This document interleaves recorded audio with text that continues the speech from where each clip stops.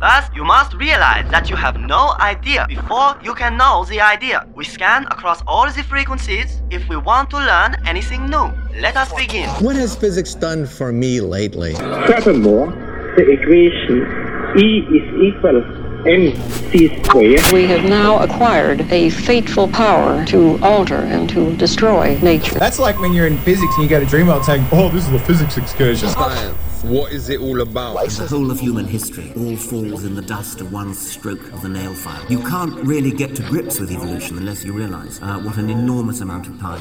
Our own planet is only a tiny part of the vast cosmic tapestry, a starry fabric of worlds yet untold.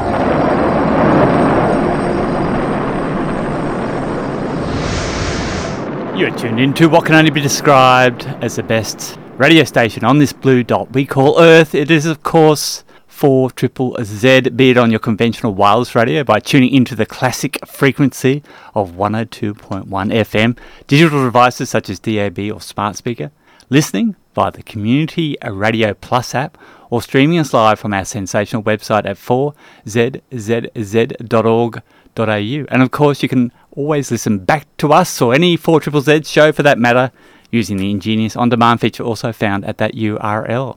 We also now have a weekly podcast of the show for your listening pleasure.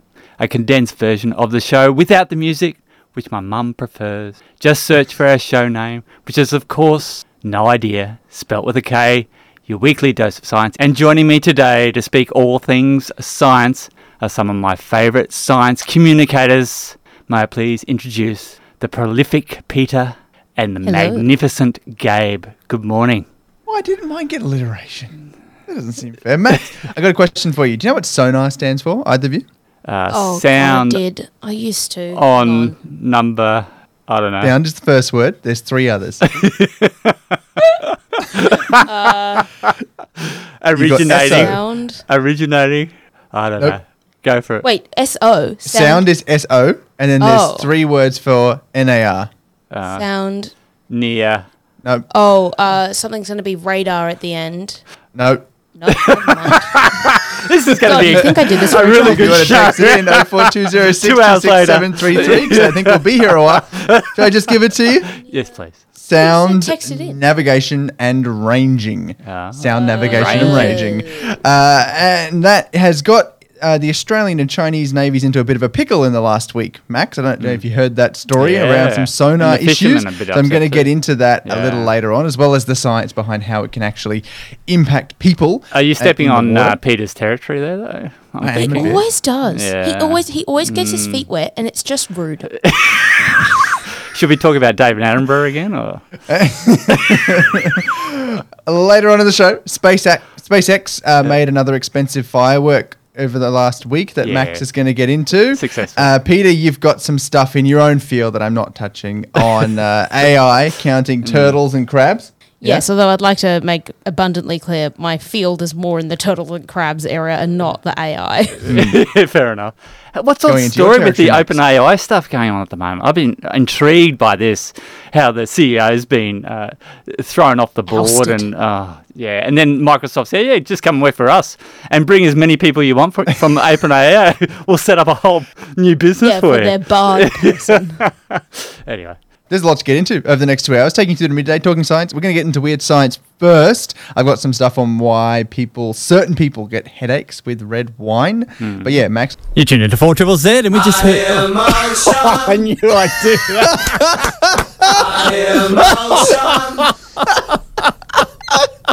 Oh, it's the golden egg of 4ZZZ. Were you listening to the show as you're coming in, Izzy? We've been joined by Izzy, by the way. Yes, I was. Yeah, cool. Of course. I do my homework. Sonar stands for what, Izzy? Pardon? Sonar What does sonar stand for again? Sonar. From a few minutes ago? I know what the last word is. Sonic? Sound. Sound. Yeah. Okay, I don't know. And then there's an N word, and then and ranging. And ranging. Near ranging. I don't know. Is that it? Sound, navigation, and ranging. I got the first half. Fair enough. You did. 1 out of 5. You tuned into 4ZZZ and the show with No Idea with me, Max, Izzy, Peter, and Gabe. Weird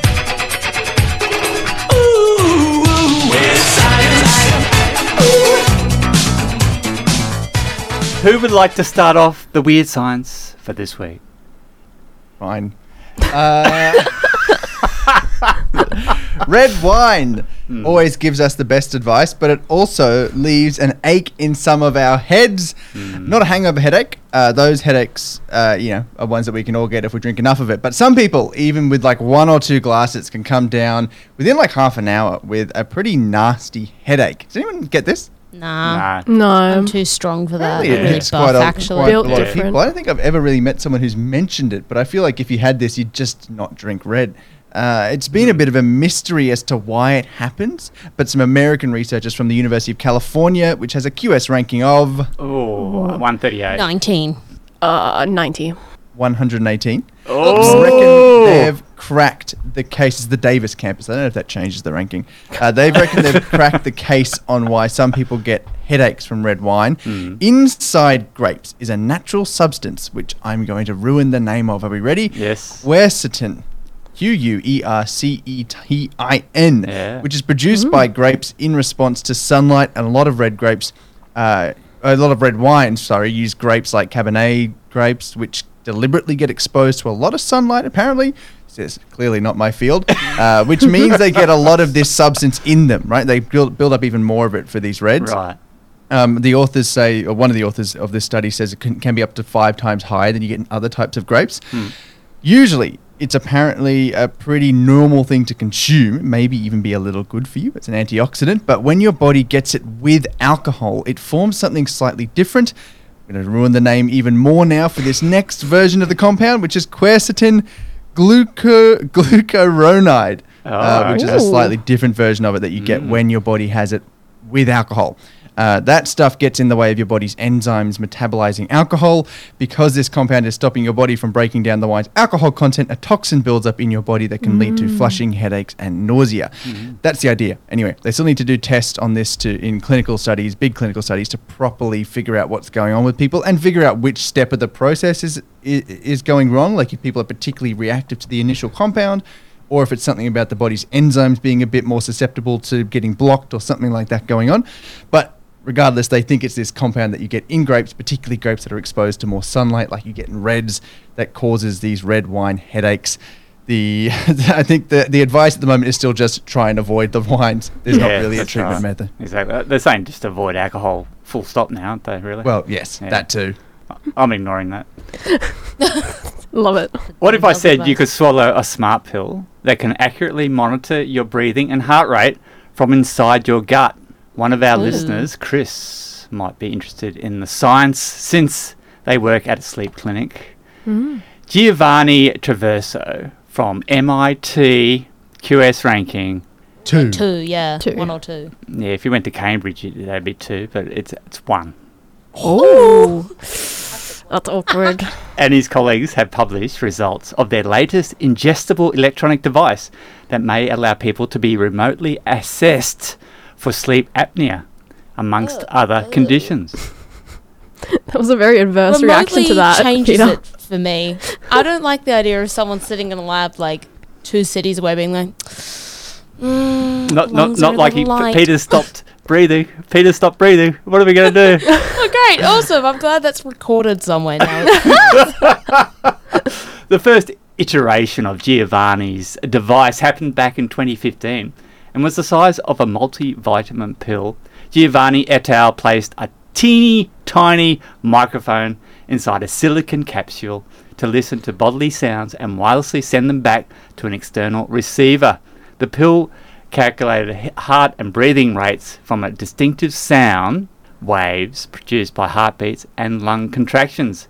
Testing on pigs, the researchers found that the device could accurately pick up heart rate and respiratory rate even when conditions such as the amount of food being digested was varied.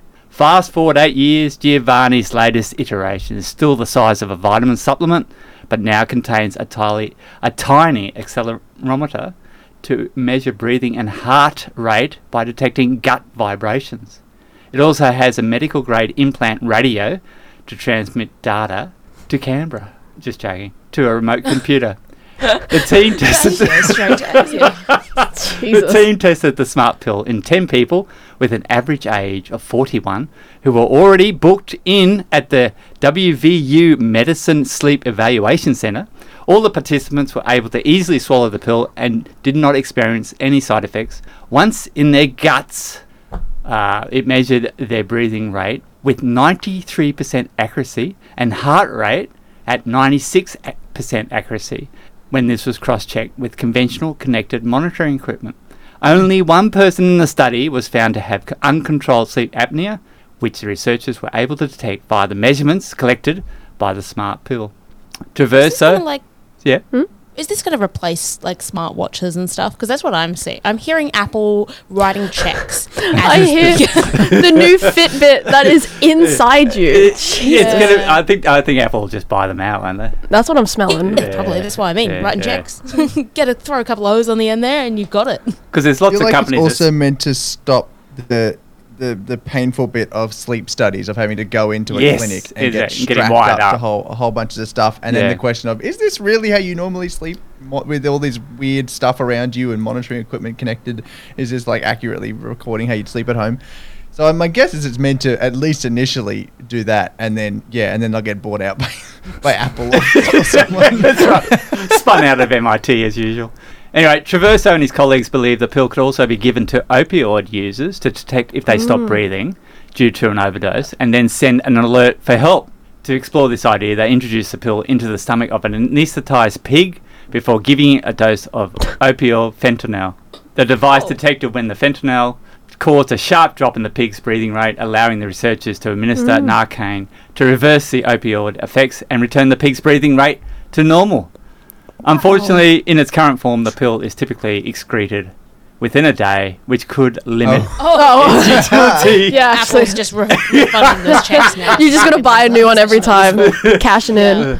The team is also looking at ways to engineer the pill so it automatically releases Narcan when an opioid user stops breathing. There you go. That's interesting. It is very interesting. They would have to take it every day, though, then. That's right. A new pill every day. Or maybe rescue it from your excretion and then... Hate to be that guy. Fun daily activity. I got a text in about your thing, Gabe. Dre wrote, "Hey guys, I get this," the headaches we're talking about, "I get this from red wine, but also champagne. Fine with pretty much any white wine, beer or spirit." So I wonder if there's something in champagne, the same compound in higher levels in champagne than a white wine because of the grapes they're using. That's interesting. Surely champagne's just fizzy wine, right? We can make it in a soda stream.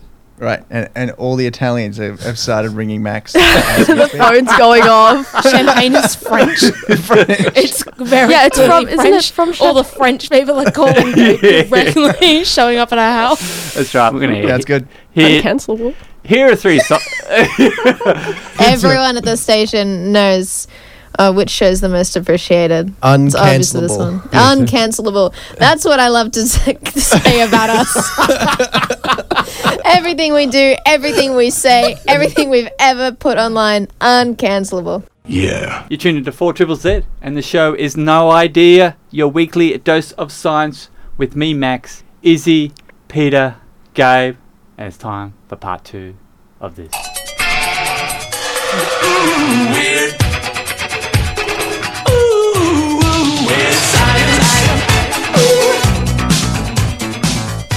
What do you got for us, Peter? I actually don't have marine weird science because I wanted to do this in light of the recent Bird of the Century competition in very controversial. my home country, Aotearoa, because it was fraught, as I'm sure you guys have heard.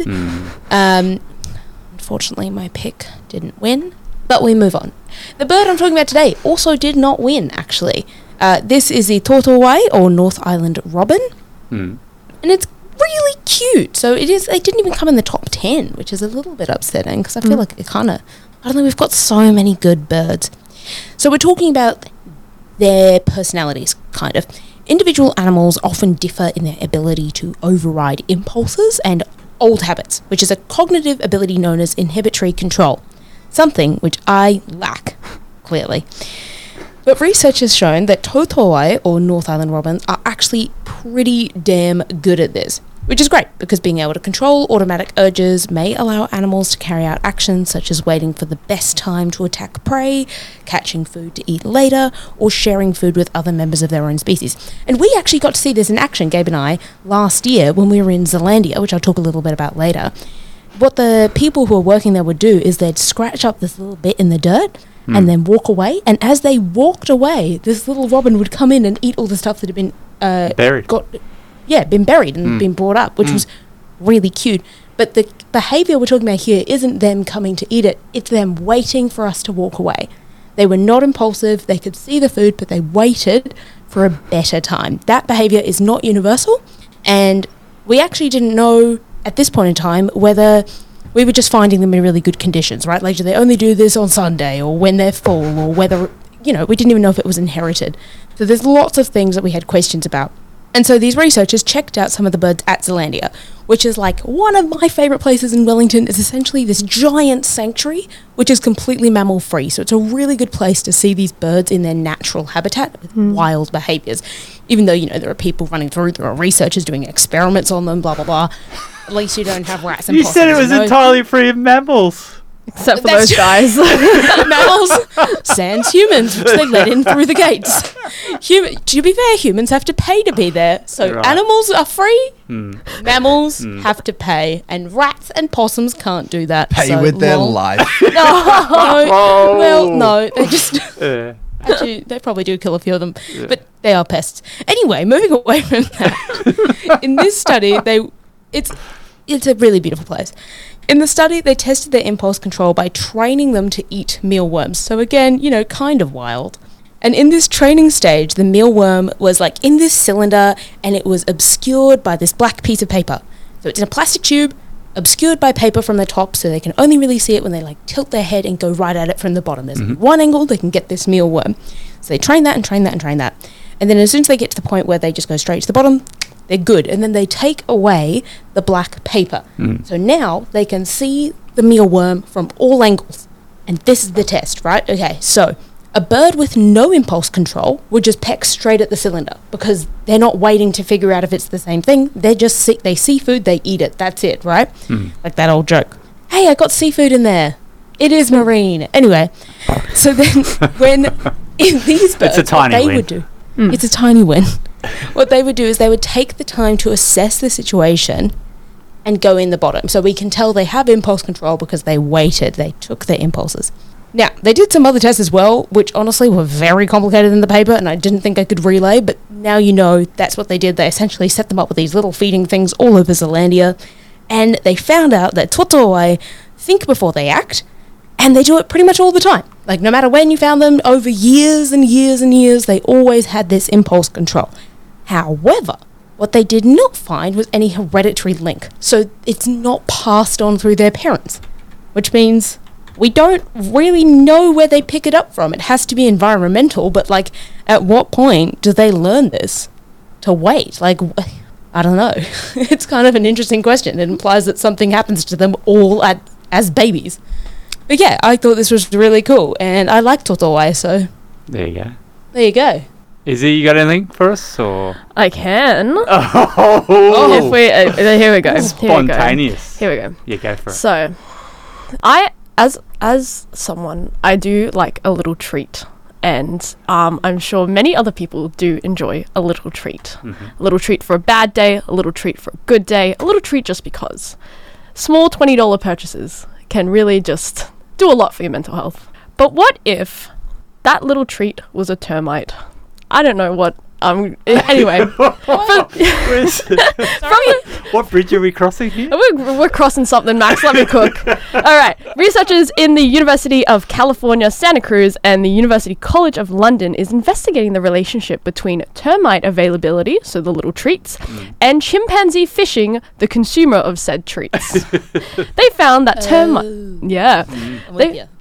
Awesome. The termites, even though they were most available in the wet season, and food was much more abundant, chimpanzees would still choose to termite fish during that time.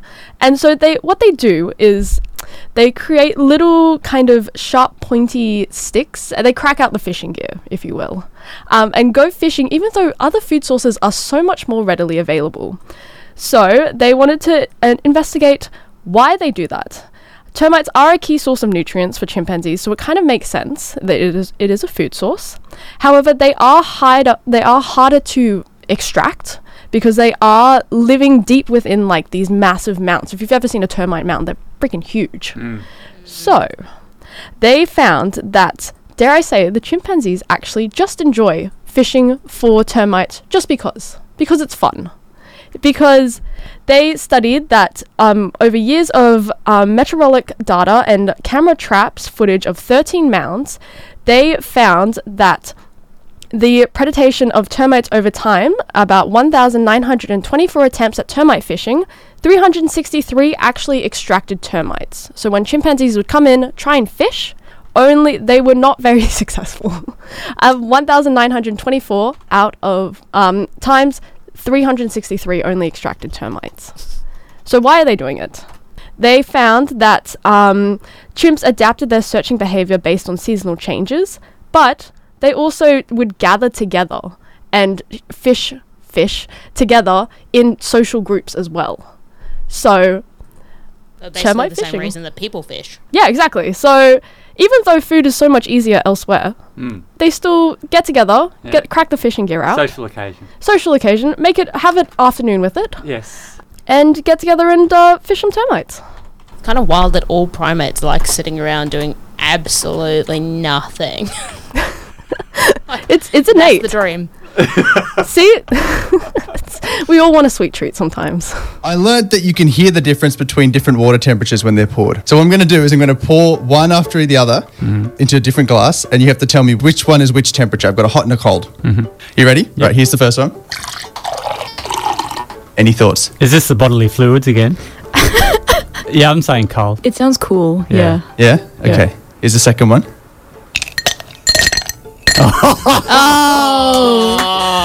Well played. Shut up. You tuned into 4 Triple Z. And the show is No Idea with me, Max, Izzy, Peter, and Gabe. What do you got for us, Gabe? We've got some friendly neighbourhood marine science from our friendly neighbourhood marine scientist coming up. But before we do, Max, I wanted to flash back to 2 weeks ago. Do you remember what I was talking about 2 weeks ago? It was a bird story about a little thing called a fairy wren. Do you remember this? With the mirror?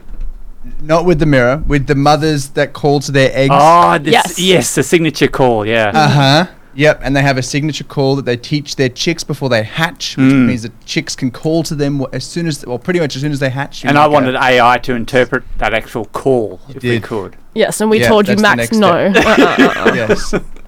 You can fund that research, Max. But they wanted to, so they figured out that they use these signature calls like a password between the mother and the chicks that they learn before they hatch, or at least start learning before they hatch. Also might be a way of like stopping the like cuckoos and parasitic birds from laying their own eggs in there, and so the mothers know who's really her eggs.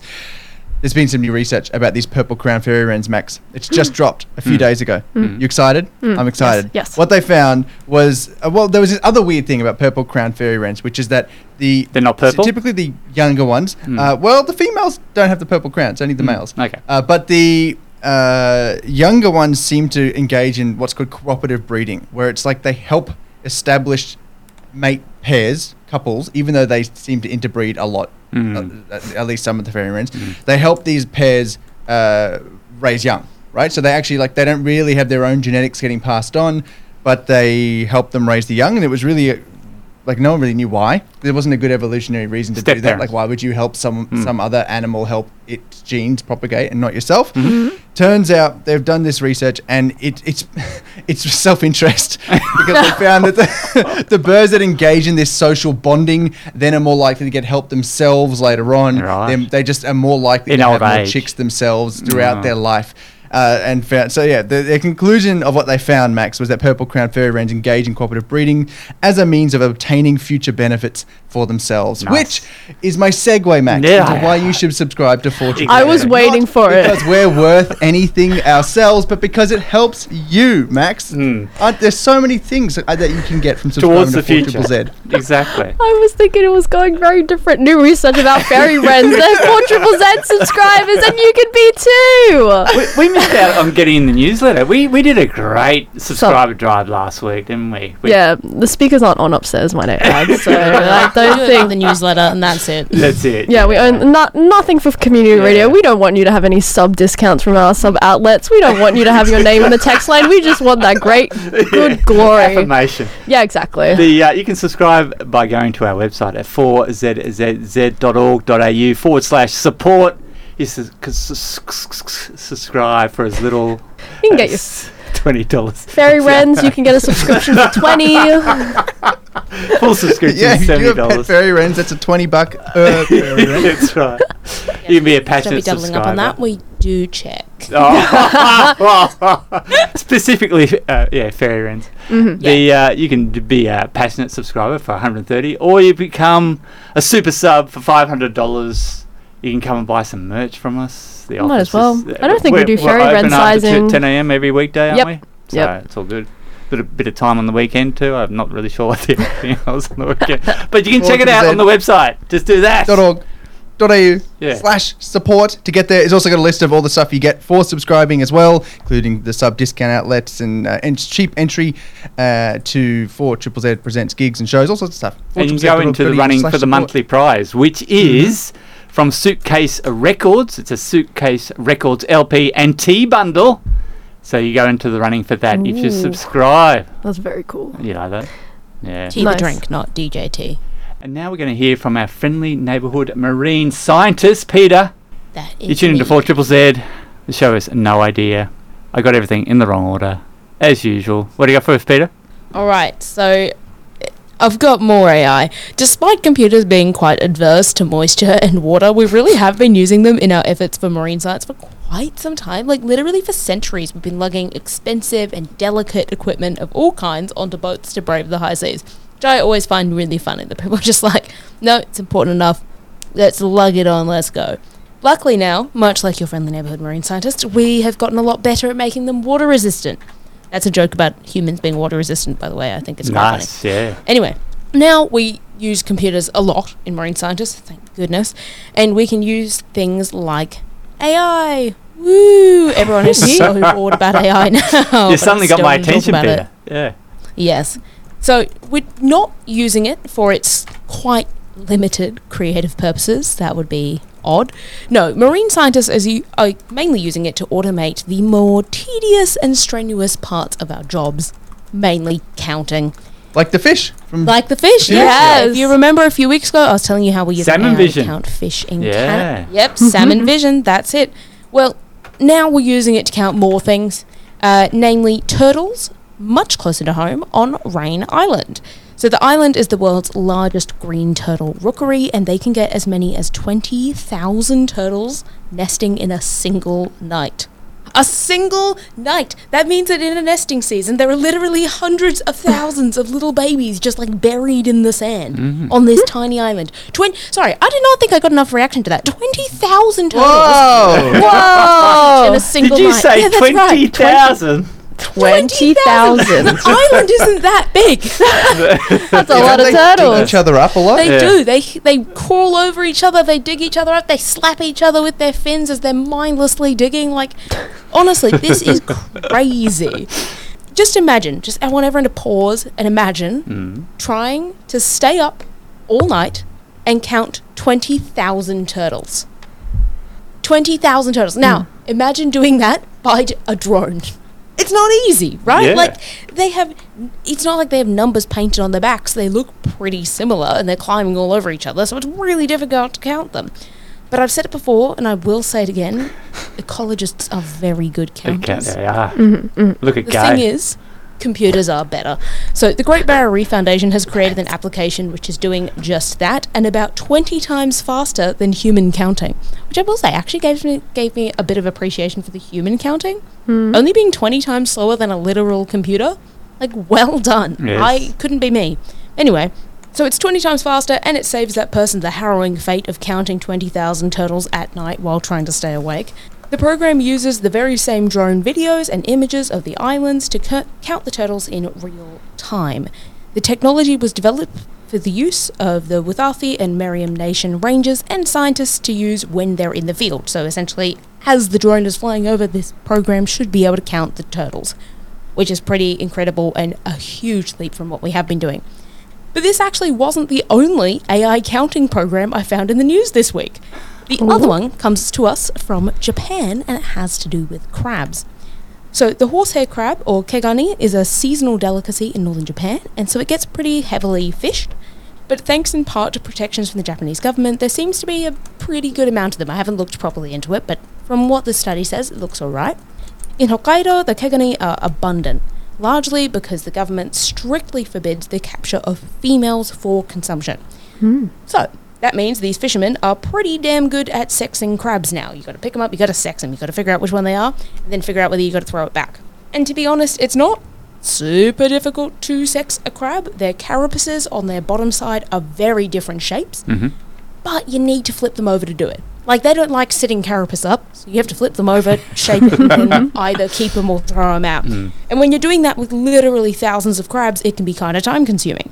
So a team of scientists from across the country wanted to look into AI and see if they could, with a very highly trained algorithm, sex a crab from the top without flipping it over. I know.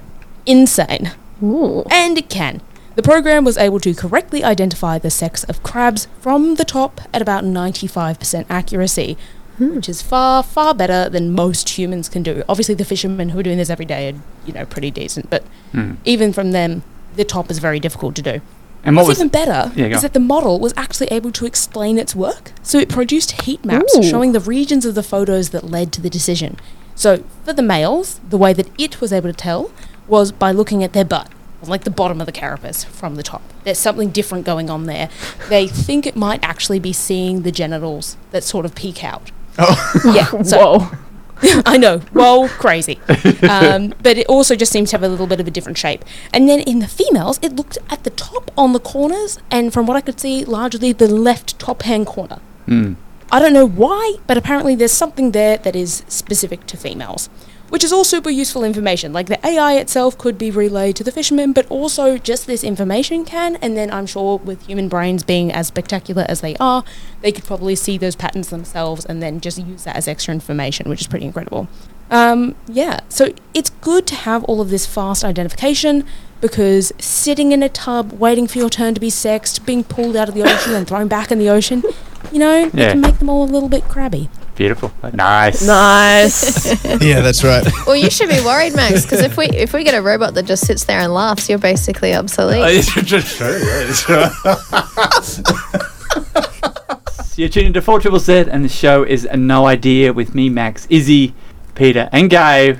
And it's time for some of this. Okay, it's time for the best part of the show. Loosely defined as science, yeah, you already know. Everybody listens to 4ZZZ just to hear us talking about what Butters just did. Subscriptions just keep rolling like the tires on a car. But something tells me that our science curves won't go far. But unlike an engine, I won't keep you in suspension. We're all here to hear him talk, so let's give him attention.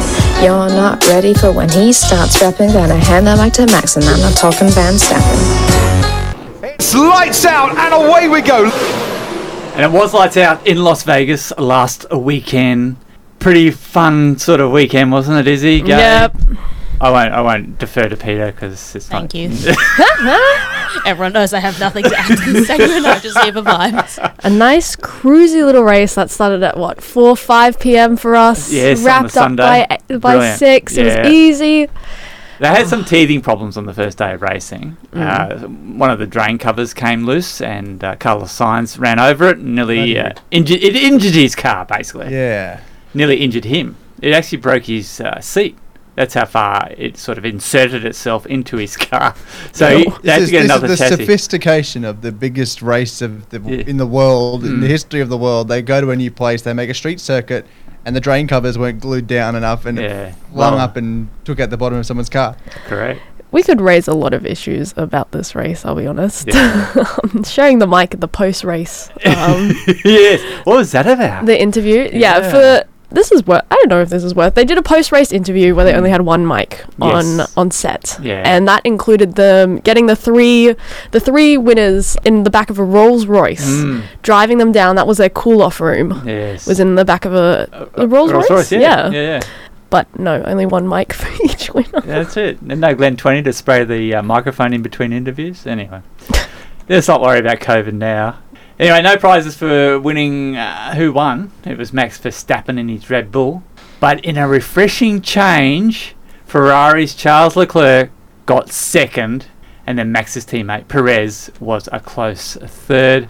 Aussie Oscar Piastri finished in the points, coming home in 10th, and also claimed the fastest lap. So the McLaren wasn't that slow. Yeah. Love to see it. Brilliantly, because the McLarens, who Piastri, the Aussie races for, have been performing pretty well, but just qualified hopelessly for the race. But Piastri got through to about 4th at one stage and just had to make an extra pit stop than everyone around him because of the tyre rules, meaning you can't use the same tyre the whole way through a race. You have to use at least 2 types, and so they sort of got a bit unlucky with how the race played out with safety cars and things. But still, very well done, and everyone seemed very impressed with how he'd raced. And what your overall opinion? Did you watch the race and everything, Gabe, or the whole weekend? I watched the race. How it went? My overall opinion. I don't know. It seemed decent. It was entertaining. It was long. I like the long tracks. It was the second longest track on the calendar, I think. And there was plenty of overtakes, but it seemed a little dangerous. You know, it's like the track was something that only gets approved because they want to race in Vegas, and it's the only way of getting them driving down the strip. But otherwise, it was good fun.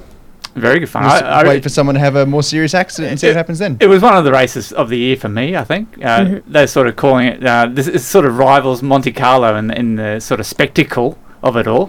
Yeah.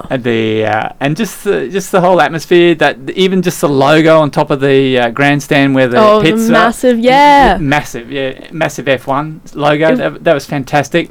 And that globe thing that they've got, what is that thing called? Yeah, the losing massive ball, tens of millions of dollars in its first few months of operation. Yeah, amazing. Yeah. It's really awesome. I love the cutaways as well to just random celebrities in the pit as well. Yeah.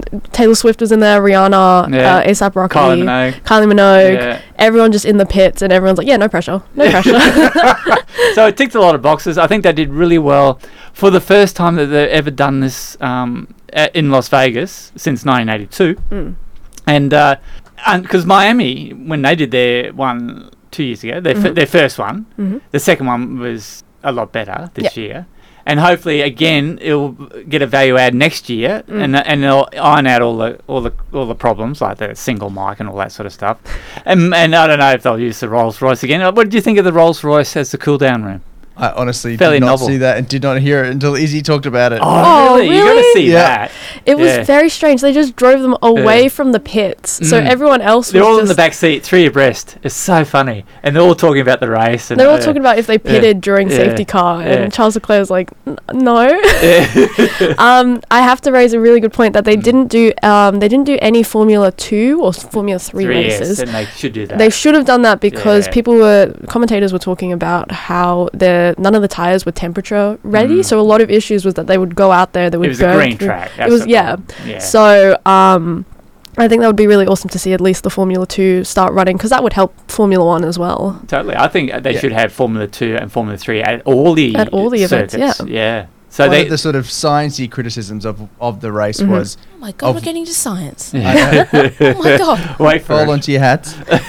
Was that because it was held in a cold location at a cold time of the year during the night, which meant the track temperature was about the same as the air temperature, which I was hearing was very unusual for F1 races. They're usually like a warm track, so you go to a hot place at nighttime or you run in the daytime in a cold place, so that the tyres can actually stick to the surface. And they ran at about, I think, 18 degrees Celsius track temperature, which is very cold for these tyres that like to be, I think they warm them up to about 60 degrees, right? 70 before they go in degrees the car. Celsius with the blankets, Yeah. and then they go out and they need them to get up to about 100. So, yeah. There you go. So very cold. So they're just slipping all over the place. It caused a few crashes, like Lando Norris sort of just lost it very early on and binned his car. So, yeah, there were some issues in how it was run, but hopefully they get ironed out. Maybe they'll do a summer race next year or something in the future. And it's time for the Valtteri Bottas and Roman Grosjean report. We've actually got substance for the Valtteri Bottas. Valtteri's Las Vegas helmet was designed by his Aussie partner Tiffany Cromwell. Aww. The Planet Vegas helmet managed to come home 17th in the Las Vegas F1 race. Basically, Valtteri's helmet was the last to pass the finish line of those still running. Meanwhile, the Phoenix, Roman Grosjean, will have a new teammate, Augustin Canapino, the 33-year-old former Argentinian touring car sensation. Grosjean was impressed with Canapino's rookie season, coming straight out of touring cars into America's premier open-wheel series IndyCar, and says he is looking forward to working alongside the Argentinian next year. And that is it for the Motor App this week. Very cool. Nice. You tune into 4ZZZ, and the show is No Idea with me, Max, Izzy, Peter, and Gabe. And we got a text in from Terry. Now, we need to defer to the marine scientists. Aren't female crabs called Jenny? I know the answer to that too. They're called Jenny. They can be, if you name them Jenny. That's my professional opinion. And what the males are called John. Anyway. Yeah, I mean, to be honest, I actually don't know that. Oh, did you? Okay, yeah, no, well, when we're out in Moreton Bay and you catch a female crab, you call them Jennies. So, yeah.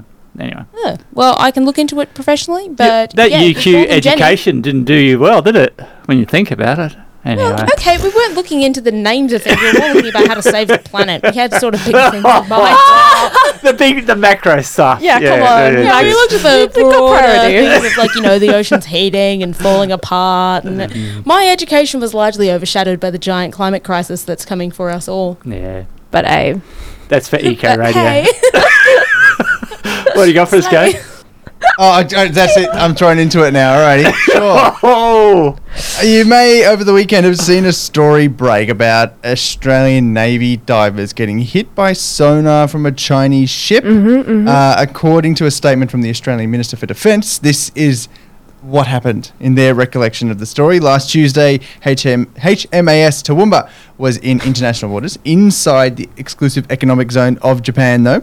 It had been conducting UN sanctions enforcement and was on its way to visit a nearby port.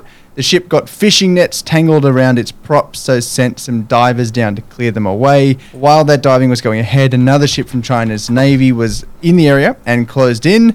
The HMAS Toowoomba apparently successfully communicated with that other ship requesting it keep clear. Not sure what else they mentioned, like if they actually directly brought up that there were divers in the water, but they had some sort of communication. Regardless, the Chinese ship started up its hull-mounted sonar, forcing the Australian divers to exit. To quote the Minister for Defence's statement, medical assessments conducted after the divers exited the water identified they had sustained minor injuries, likely due to being subjected to the sonar pulses from the Chinese destroyer. They'd call it unsafe and unprofessional conduct. So that's the newsy bit of this story. Let's talk about the science of what sonar does and doesn't do to a human in the water. First, sonar. Do you remember what it stood for from the top of the show, Max and Izzy and Peter? Sound. Sorry. Navigation and ranging. There you go. Sound, navigation and ranging. One of those beautiful acronyms where they just take whichever mix of the letters they feel like to make something that sounds cool. Can we do scuba now or not? Okay. Hey? Can we do scuba as well? Self-contained underwater breathing apparatus. Yeah. What? There you go. Really? Yeah. That's what it means. Oh, I'm going to smash pub trivia now that I know that. Oh my god. There you go. You had your little moment there, Izzy. I did. Can I keep going? Yes, go ahead. Sonar is how you see under the sea when you can't see under the sea, because the water of the ocean is denser than the air of the atmosphere. It makes the ocean harder to look through because of all the stuff suspended in the dense water and the lack of light getting down through that water. It also means that sound travels better and further in the ocean than it does in air. Sound likes denser mediums like water over air if it's trying to get further and be louder from the same sort of distance. So sound likes water more than air. Confirmed. Yep. That is why so many marine animals rely on sounds, and it's why so many human vessels use sonar to navigate and monitor what's below the surface of the ocean. At its simplest, sonar works by firing out short pulses or pings and detecting the echoes that come back. I've spent so long trying to find a realistic recording of what sonar is that I would be legally allowed to play you on air. Could not come up with anything. All I can tell you, it is not the pinging, ponking, whatever you hear or associate with sonar. That is not what active sonar typically sounds like from marine vessels, boats and subs. Have a look at YouTube after the show. Look up active sonar and listen to it. It's much more like a whistling sound with some clicks that are very high pitched and whoop upwards, not this ponging sort of sound that we are all familiar with. It doesn't sound anything like that. It sounds a lot creepier and higher pitched and whistly and screamy. At least when it's this type of active sonar that would have been going on with Navy ships, because from vessels on the water, sonar usually gets pumped out in one direction and then goes in a sweep around, a bit like the light from a lighthouse sweeping around, and from that you can map stuff in the water, map the bottom bed of the ocean, and also sometimes map what's beneath the ocean, the seafloor. But because Navy ships usually need sonar for quite high stakes purposes, they like finding an enemy submarine or something. Navy sonars are pretty strong, and by strong I mean loud. And most reports say naval sonars can reach 235 decibels underwater, which is hard to put in perspective. Decibels are a hard one because decibels underwater, for a start, are different to decibels in the air because of the pressure differences and things going on in water and air. But I'm just going to try and put 235 decibels in perspective. 270 is about the max you can get underwater. That's as loud as stuff can get carried through water, thereabouts. And keep in mind that it's a logarithmic scale when you're dealing with decibels. So you go up 3 decibels, and that's about a doubling in power to get that increase of 3 decibels. So going from where we are, which is 235 for what sonar tends to be reported at least at its maximum, which I don't think this Chinese vessel was pumping out, but at its maximum, 235 decibels. Human divers have called 150 underwater decibels unpleasant. Some call it severe. So 235 is our max. 150 is where we're probably starting to get uncomfortable, and 150 decibels is equivalent to being about 10 kilometers away from a military sonar getting pumped out at full volume. And at 180 decibels underwater, humans might experience serious effects like dizziness, disorientation, temporary impacts on memory and concentration, and temporary hearing loss. There's not a lot of good evidence of what goes beyond there because thankfully there's not a lot of at least reported evidence of humans being exposed to stuff much louder than that. But we do know from other animals that you can get pretty permanent serious impacts, not these more temporary ones that humans seem to get around 180 decibels. So to summarize, if you're in a few kilometers of military sonar being pumped out at full volume, you could get some discomfort. Once you're within a few hundred meters, that seems to be where you're most at risk of getting some actual damage, at least temporary, potentially permanent if you're really unlucky and it's getting full blasted straight at you. Some of it's context dependent, though, like how the sound actually is, if it's an impulsive sound, which sonar isn't, and how long you're exposed to it, right? Like you can sort of step in and out of a concert and you're not going to do a huge amount of hearing damage, but if you sit in that concert the whole time, you get to give yourself some degree of hearing damage. So it's very variable and context dependent, and we don't know how close these divers were to the Chinese Navy sonar or how long they're exposed to it or anything like that. All we know is what the Australian government said, which was that the divers sustained minor injuries, and for what it's worth, a media outlet owned by the Chinese Communist Party said the Chinese vessel kept a safe distance from the Australian vessel and did not conduct any activity that could affect the Australian side's diving operations. If you want to read more, there's a good write-up in the conversation. But that is the science of sonar and getting hit by it underwater. Now, we did have a text in from Dave, who does Eco Radio. Oh, yeah. It's addressed to Peter.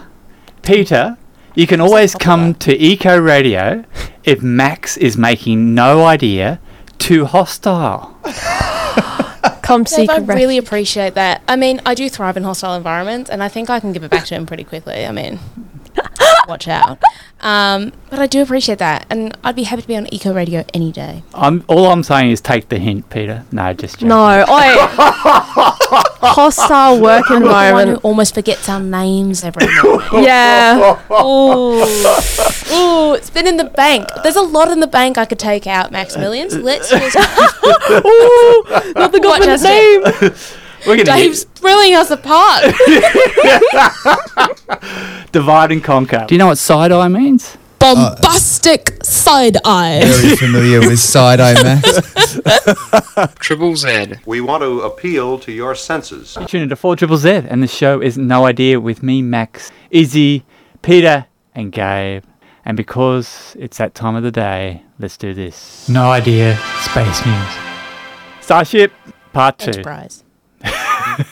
Happened on the weekend. It was the fully reusable rocket's second test flight.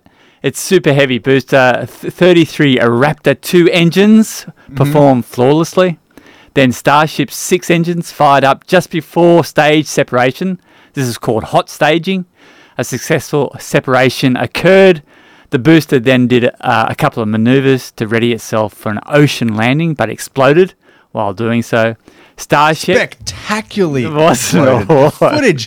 I've never seen an explosion of a spacecraft take up the entire frame of the camera. No. It was incredible. These Raptor engines, because it is just like 30 massive engines strapped together in one thing. Yeah. And I think they all fired this time. Am I right in saying that? Whereas last time they had 2 missing or something like that? Exactly. And so they all fired. So they were happy that bit worked. They were happy that detaching worked. And then just a massive explosion of those boosters after it separated. And then the rest of it seemed to not get damaged by the explosion, though it had been just Starship was already on its way. Yeah. So that's the second stage, or Starship, and it kept on its way.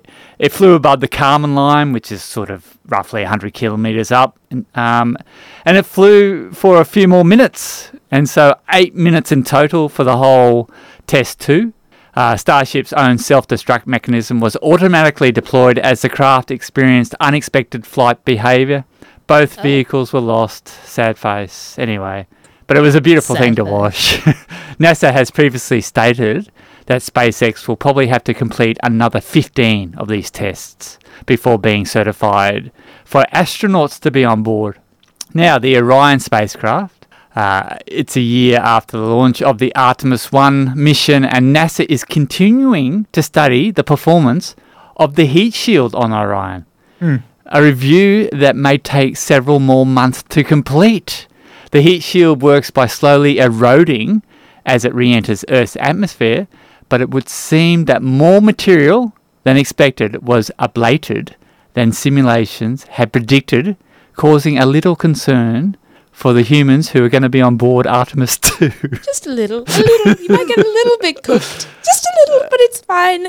We'll give you back to your family. NASA has recently tested an inflatable heat shield that has passed with flying colours. The initial analysis showed uniform heating of the aeroshell during re-entry.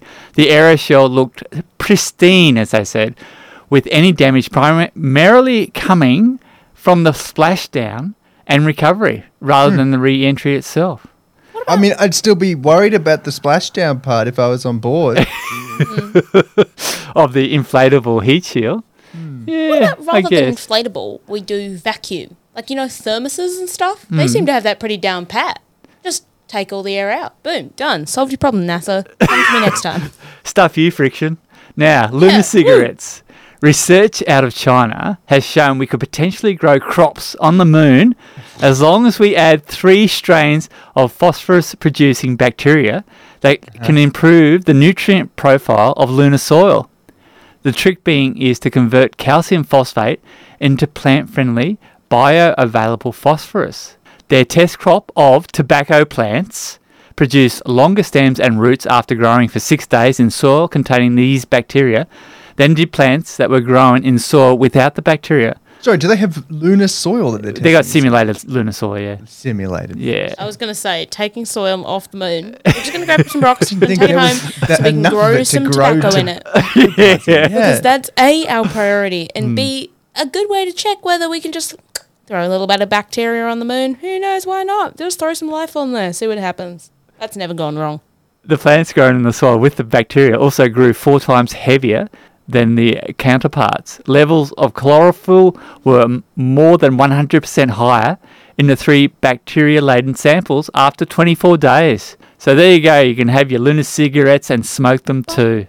with just 3 bacteria and a massive lunar Exploration. crop. Yeah, like lander thing, which has all of the atmosphere controlled and the oxygen content controlled and the CO2 content controlled and everything controlled and protection from meteorites and all that stuff. Just 3 bacteria and a few other shopping items. What's our harvest strategy? Like, we're growing tobacco on the moon. Great, good for cigarette-obsessed aliens. But what's happening when we bring it up? Like, how? And I wonder who sponsored the research. That's what I want to know. Yeah. Oh, I think we know. I think we know. Gabe, what do you got for us on space? James Webb. The James Webb Space Telescope has discovered water in a planet that isn't Earth. JWST is the newer, bigger, better brother of the Hubble Space Telescope, built to peer back into the history of the universe. Launched in 2021, if memory serves, like a $10 billion project in US dollars, something crazy. But European researchers have just used instruments on the James Webb Space Telescope to observe planets that orbit other stars. One of them, called WASP 107b, is 211 light years from Earth, and is a bit like it's like a bigger version of Neptune apparently in how in its structure, and 30 times the size of Earth. Inside its atmosphere, the mid-infrared instruments on the James Webb Space Telescope detected the presence of water vapor as well as sulfur dioxide and silicate clouds. There you go. Thanks, James Webb. You've done it again. It's a big old ice giant, so I don't think they're expecting that water to be supporting much, if any, life on it. What is the independent variable that makes No Idea tick? That's what I want to know. You tune into 4ZZZ, and the show is No Idea, but not for much longer. Sign us out, Gabe. Thank you for listening. Thank Max, Izzy, Peter for their stories this week. We'll be back next week, 10 to 12 on a Wednesday morning. You can catch us on 4ZZZ.org.au if you want to listen back to the whole show, or there's a podcast. Look up No Idea 4ZZZ. That's No with a K on your favourite podcasting platform of choice, because we're on pretty much all of them now. Woo. Listen back to the show without the music cut out. With the music cut out. There you go. We're going to and any time you'd like. That is all we have time for, Max. Speak to you next week. See ya. I'm a goddamn marvel of modern science.